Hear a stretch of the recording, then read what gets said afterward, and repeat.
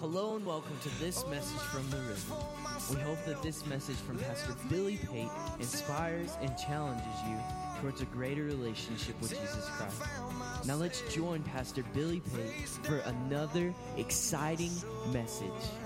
You say, come to the river, lay yourself down. So today I want to talk to you on a different topic, and that is about illusions. Illusions that rob us of contentment and peace, and in actuality become tools of the enemy to keep us neutralized and ineffectual. Something that I think, on a side note here, that is important for us to take away from today is that the quicker we understand that we all operate under some wrong paradigms of thought. Now, when I say paradigms of thought, you know what that means. You know it's your constructs, the way you think, it's the way you see your world.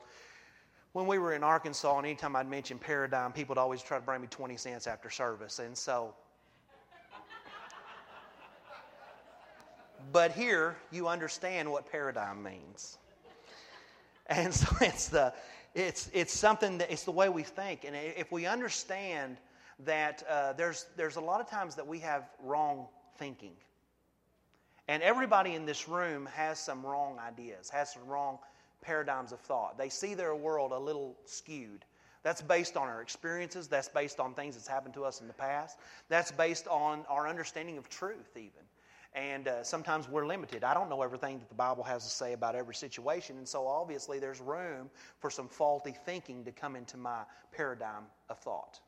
And so the quicker we can understand that, yes, I might be wrong about a few things, the quicker we can begin to accept real truth in that situation and begin to adjust the way we see things so that we can live the life that God's promising to give us. Does that make sense to you this morning? And so I think that is an important key that we have to understand on the beginning. There are many illusions that rob us from contentment and put us into a cycle of exhaustion and disappointment. Of course, I can't talk to you about all of them, but I am going to talk to you about some of the ones that I believe are most damaging to Christians, and so I'm going to begin that journey today. I would define illusions as this, if you're taking notes, as concepts or constructs of the mind that we have accepted as truth. Illusions are concepts or constructs of the mind that we have accepted as truth. They are an embraced paradigm of thought that causes us to act or react in such a way that we believe will provide for us the desires of our heart. They are the way we see our world, the way we think that if we operate in a certain capacity or if we operate in a certain way, that we're going to finally tap in to the life that we are promised in God, the life that we all desire, the life that we hope to find. In other words, we think that if we behave in certain ways, we will connect with life and joy. And what we find in reality oftentimes is just the opposite, because instead of truth, we have embraced an illusion. Now, the enemy is great at baiting us into despair. The enemy is great at baiting us into despair. He will present us a picture of something that we believe will lead us to the life and the hope that we're looking for. And at the end of that, what we will truly find is that it was all an illusion to begin with, and we have found ourselves in the pit of despair.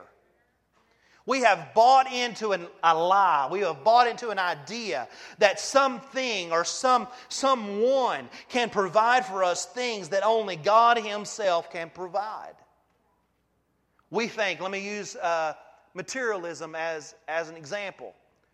A lot of times we work diligently and we work hard thinking that if we accomplish getting a certain item, for some of us it might be a boat, for some of us it might be a camper, for some of us it might be a new house or a car or something of that effect. And we think, man, if I can just get to that point, or for some of us it's retirement. If I can just work my life until the point that I get to retirement, then I can really enjoy life and everything's going to be smooth and everything's going to be happy. And we put this destination out in front of us, and it's the enemy baiting us into a place where if we just work towards this, and if we just constantly put our energy in this, and we finally get to this place, that we're going to finally arrive at this place of bliss and happiness and joy and peace and contentment, but it's an illusion.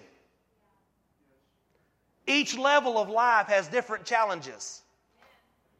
Each place in life has different things. And if we're expecting things or people or other stuff to come in and fill the contentment hole in our lives, we are going to find that after we achieve what we're trying to achieve, that we still feel just as empty.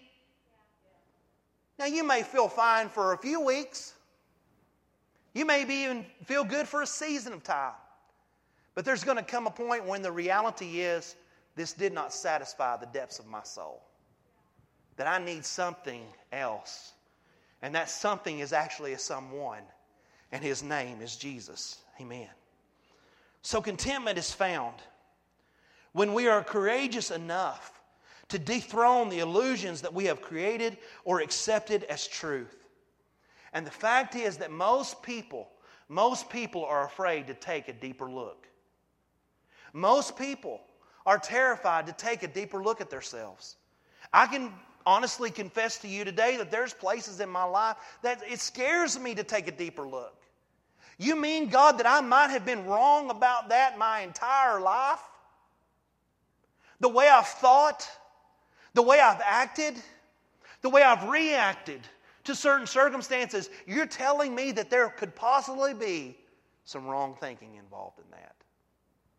And it is terrifying. It's scary to think that we have thought wrongly about a lot of things in our lives, but it's only when we are willing to take the steps toward allowing God to reveal that to us and open our minds up to that, that we can truly begin to impart into our soul and into our being the truth of God's Word and build that firm foundation that we stand upon. We've been on Wednesday nights, we've been doing our study, Crashing the Chatterbox, and currently we're in a portion of it where it's talking about Elijah out of 1 Kings 18 and 19, where it talks about him going to Mount Carmel, and he is facing down the prophets of Baal, and he faces them down. Long story short, you'll have to read the passages, but he faces down 850 prophets of a false god there in Israel, and God shows up. God sends fire down, and Elijah ends up taking every one of those 850 people out. He just annihilates them. Well, at the end of it, after this great victory, and after this amazing manifestation of God's power and God's anointing upon his life, he gets a threat from a lady named Jezebel, who is the queen of Israel. And she says, what you did to those prophets is what I'm going to do to you tomorrow about this time. And Elijah is overcome with fear. He's overtaken, and he takes off running. Now, I said to our Wednesday night crowd, and I'll say to you today, isn't it amazing to me? Now, this will preach somewhere. Not here. I wouldn't dare preach it here. But 850 men he is not afraid of, but one woman will put that man on the run. I'll suggest that to some of my friends. But at the end of the story and his journey, and he's in the cave, and he actually looks up to heaven and he says, God, I wish you'd just kill me. I'd like to just die. I'm done with all this. I've been running, for you. And now I'm on the run because of you. And I'm tired, and I just want to be done. And the Lord is gracious to him. The Bible says the Lord bakes him a loaf of bread, sets it by his head, sends an angel to come down. The angel taps him on the shoulder and says, hey, get up and eat. Get up and eat. I think all of us in here find ourselves struggling from time to time with just not having a well-nourished courage. If you look at Elijah's life, you're going to find that he's not fearful. He's not lacking courage. He just has come through a long, drawn-out period of his life where he is weary. And it's not that he doesn't have courage. It's just a little malnourished. And he needs to get up and eat. And I would say to you in this place that every one of you has within you the courage, the strength, the resolve that you need. Here's the key, is you got to get up and eat. You got to arise and eat. The Bible is called the bread of life. And it's called the bread of life for a reason. Because when we put it into us, what we are actually putting into us is not just words on a page. We are putting into us the very life. the very essence, the very being of Jesus Christ Himself. And if you want to dethrone illusions in your mind, it comes through reading God's Word, taking it upon yourselves, and consuming Him through His Word into your body. You read on, you'll find that Elijah finds his courage. He finds strength. He gets nourished. And he goes on to accomplish great things in the future. For Elijah, weariness had clouded the truth. And for a lot of us in this place today, perhaps weariness is clouding the truth. Perhaps there are some places in our lives where we have allowed illusions to take root just simply because facing the truth seems to be too difficult to do. Illusions are created when we embrace an unrealistic idolism that continually drives our motivation and continues to fortify its own position, only creating more and grander illusions. In other words, what I'm saying to you is if we embrace the idea that more is never enough, we're going to continually looking for more and more, only to find at the end that more is never enough. Because what it does over time, it fortifies its own position. It creates grander and grander illusions till you lose touch with the reality to the point. And we've seen it happen in the lives of people. Materialism is a great place to look because it gives us a tangible expression of what can happen. Great people, people that accomplished great wealth and did great things, looking to get to the next level and being able to acquire this thing and that thing. And they're the most unhappy, most discontent, most miserable people on the earth oftentimes. Why? Because if they're looking to materialistic things to give them what they need, they're going to find at the end that there's nothing left for them but despair. Because God is the answer. God is the answer.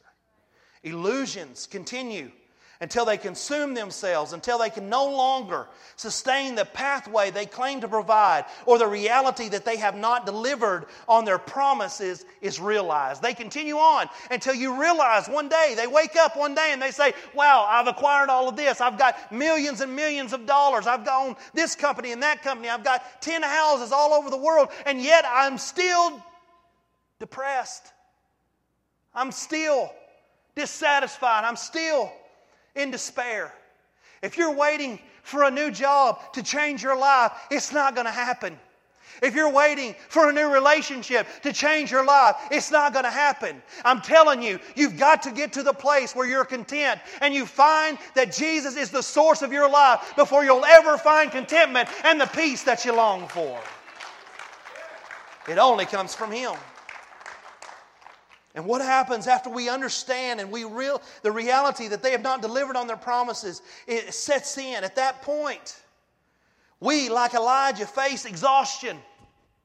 We face disillusionment. And which ultimately, the good news is it forces us to come face to face with reality. And in those moments, we have an opportunity to surrender our illusions, surrender our thoughts, surrender our lives, and allow hope to be birthed.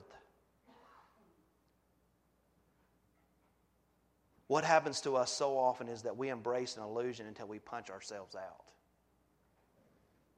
Until we run out of energy or we finally surrender to it. And then at that point we have to face reality. We have to face reality.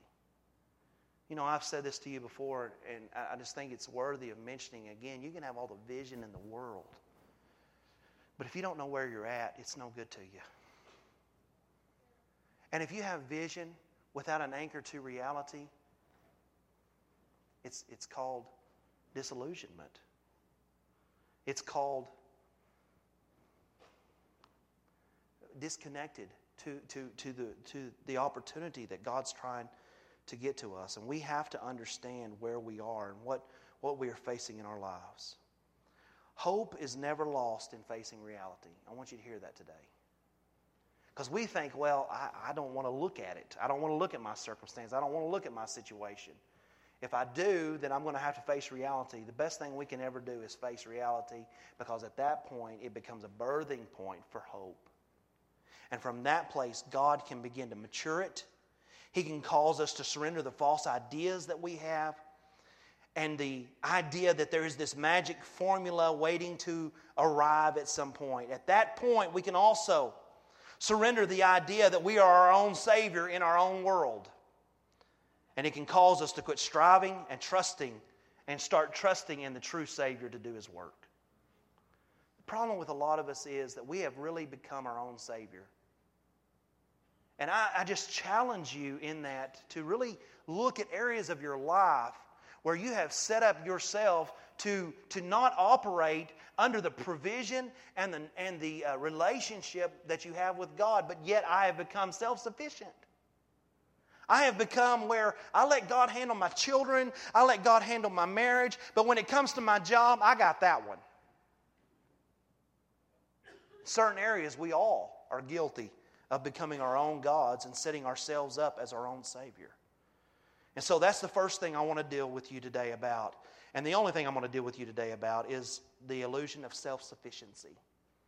The illusion of self-sufficiency. John 15:5 says this, I am the vine and you are the branches. He who abides in me and I in him bears much fruit. For without me you can do nothing. Now I want to take a moment, and if you're underlining your Bible or if you highlight in your Bible, there's a few phrases that I think are important for you to underline in that passage. And that is, in me and I in him. And also, without me. Without me. Let's define without me. The without me obviously includes Christ, right? We understand that. I mean, when we think about the person of Jesus Christ in the Scripture, He's talking, He's sharing with His disciples right before He goes to the cross, and He's telling them, look, without me you can do nothing.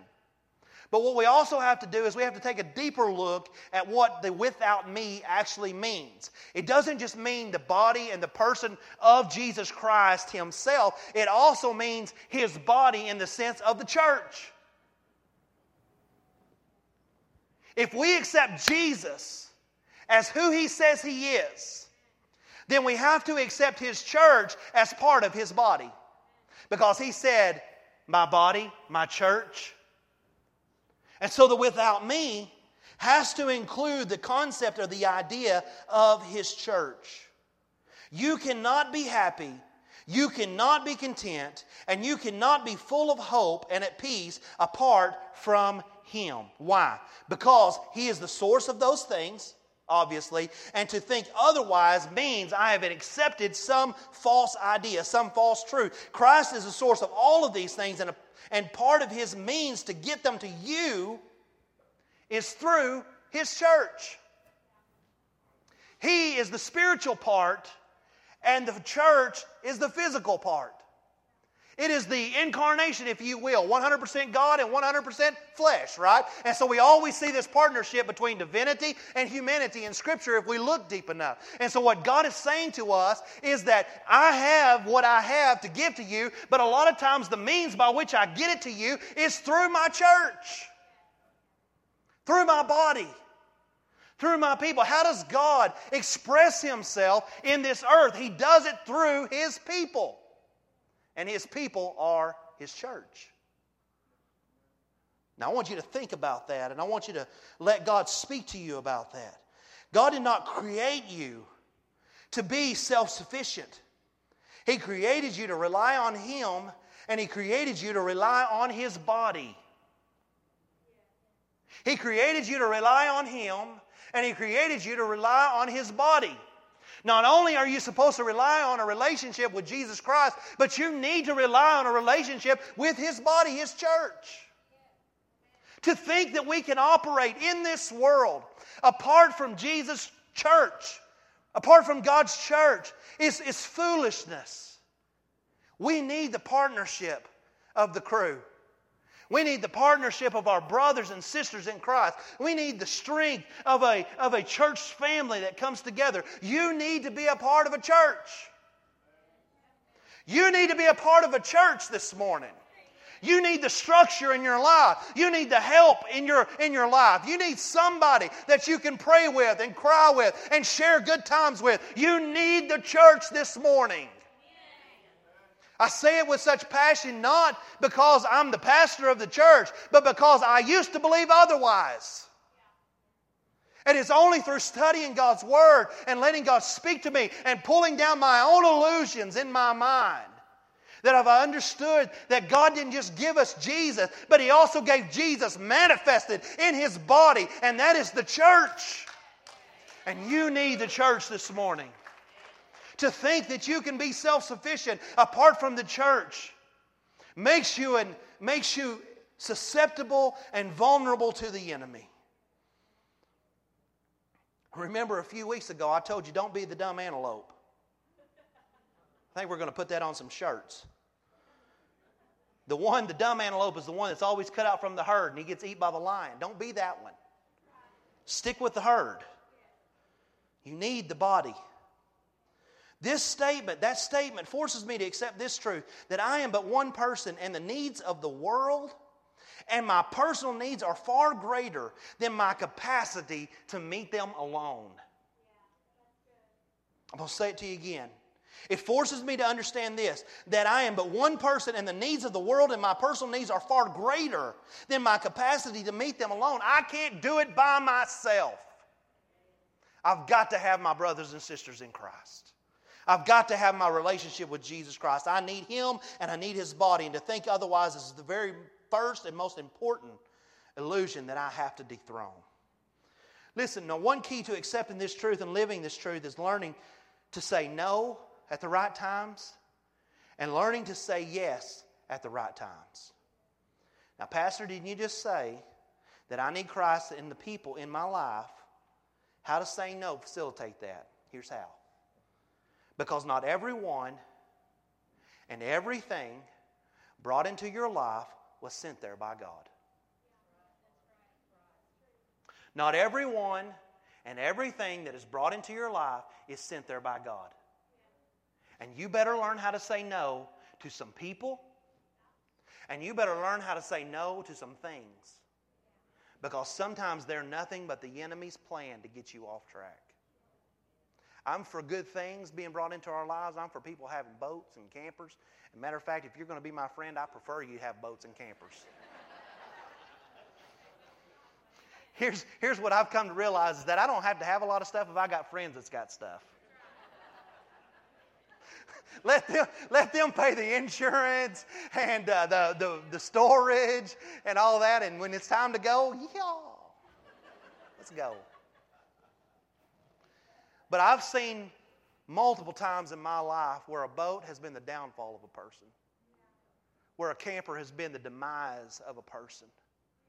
Not everything and everybody that comes in your life is sent there by God. Some things were sent there to derail you and throw you off track from what God's plan is for you. And you better know how to tell the difference. You got to also learn how to say yes to the right things. You know, because sometimes things come along that God's given you an opportunity over, and if you don't take those opportunities, you miss what God might be trying to do in your life. You got to know what ministries to say no to and what ministries to say yes to. You got to know what people to say no to and what people to say yes to. Not everybody that's got a problem is your problem to bear. Not everybody that's got an issue in their life is your burden to bear. You're not everybody's Jesus. You didn't die for anybody. That I can hear it in the room. There's a shock coming over some of you today. You didn't know that. I'm just telling you today, you're not Jesus. And you didn't die for everybody. And some of you live martyrdom lives. And you get your self-worth out of that. And I'm telling you what that is. That is a root of self-sufficiency at work. To think that I am everybody's source. That I am everybody's cross that they go to and weep. That's not what we're created to be. We need to know who we're supposed to be there for and who we're not. Who we're supposed to say yes to and who we're supposed to say no to. Your sanity, listen to me, your sanity is predicated upon your ability to decipher between the two. Your sanity is predicated upon the ability that you have to decipher between the two. Because if you say yes to everybody, you're going to run yourself into the ground. If you say no to everybody, you're missing with the life that Jesus has for you. Because it's in the releasing, in the giving, in the pouring out what God has put in you. That's where you really find the life and it is multiplied upon you. Here's the problem though. The problem of self-sufficiency lies on both ends of the spectrum. I can be extreme in one way and act in my own self-interest, always continually saying no. I know people that can't say yes. Some of you are sitting here today. That I couldn't get a yes out of you no matter what I did. No matter how much money I offered you, no matter what kind of... No, it's no. I can't do that. I won't do that. I ain't doing that. No. And in that, we find complacency at work. We find apathy at work. We find just really no room for God to operate in my life.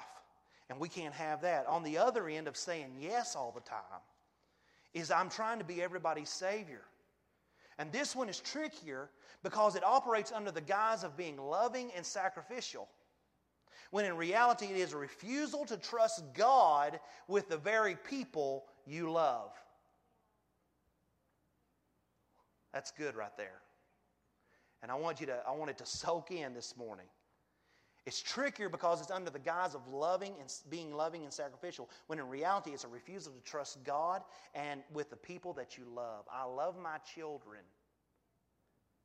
But there comes a point in my life that I can't keep enabling behaviors that they have. And I have to say, I put them in the hands of God, and I trust God with them. And I let God work out the details of their lives. That's a hard thing to do. I'm not suggesting that what I'm saying to you is easy. But I'm just saying to you, there comes a point when we no longer can keep rescuing people, keep bailing people out, but we have to trust God with them, because redemption may be in the process of me letting go. When I won't let go, I'm saying I'm a better redeemer than Jesus. That's good stuff. The illusion of self-sufficiency seeks to make you your own God. It makes you an idol of your own worship, and you become an object of your own affection. Even our prayers can be cloaked with a desire for self-sufficiency. Praying to get to a place where we no longer have to daily rely on God, it's really a hidden desire to not need Him. Better, our prayers would be served if we said, God, help me to learn today to trust in You, to rely on You, to get from You today what I have need of You today, and tomorrow to count on You for tomorrow what it has to bring in my life.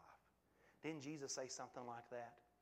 When He said tomorrow has enough worries of its own, but to trust Me today for what you have need of. I think He also says something similar in Matthew 6:11 when He says, give Me this day my daily bread. Give Me my nourishment for today. Give Me Your word for today. Help me to have what I have need of for this day, God. And I don't want to live under an illusion of self-sufficiency, but God, I want to be dependent and relying fully upon You and what You have for me.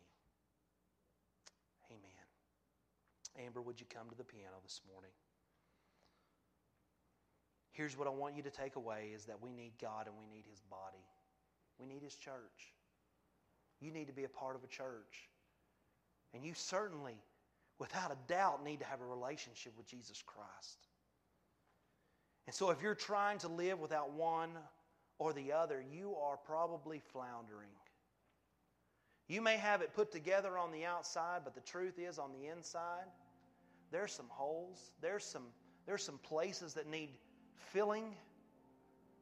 And they're only going to come through Jesus and through the release of His power through the people that God has placed in your life.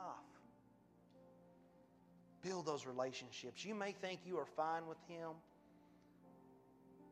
or fine without Him, or fine with the church or without the church.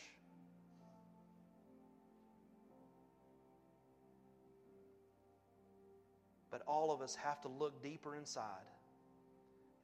Many of us today think that we're fine with Him and fine without the church, but that's an illusion. That's saying that I need God, because I need redemption, but I don't need His body. I don't need His church. I don't need people in my life. You were never created to be an island. You were never created to be by yourself. You are created to run with the herd.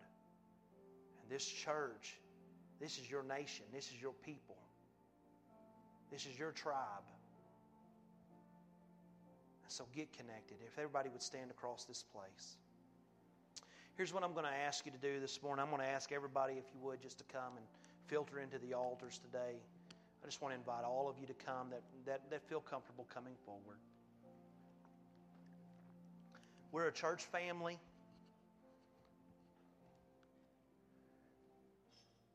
God has placed us here for a purpose. He's put us here to be a part of something great. And I feel like when you step into a room like this today and the worship and the preaching and everything kind of seems to flow together and you sense the presence and the power of God at work. I hope you do. But what I want you to take away from this morning is I want you to look around people that's up here with you.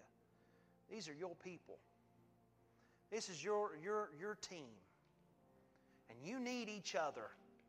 You need each other. You need each other. You need each other. God's been dealing with me strongly about the body, and I'm going to be doing probably some teaching and preaching on that. But listen, we got to pull down this illusion that we don't need other people. You need everybody that's around you. Father, help us today to understand that, Lord, my brothers and sisters that you have placed around me, God, are people that I need in my life. I was never meant to walk this alone, Father. But, Lord, through the difficulties and the challenges and the blessings and the good times in my life, Lord, through it all, it is always better to have partners. It's always better to have friends, God. It's always better to have a team of people surrounding me, a family of people that love me. So, Father, help us, Lord Jesus, to begin to think beyond ourselves to the point that every aspect of our lives, we try to include others in the process. Lord, that's community. That's relationship. Those are the things that you teach us when you teach us about the body. That all of us are parts fitting together to form the whole. And God, we need each other. We rely on each other. God, give us the courage to be accountable to one another.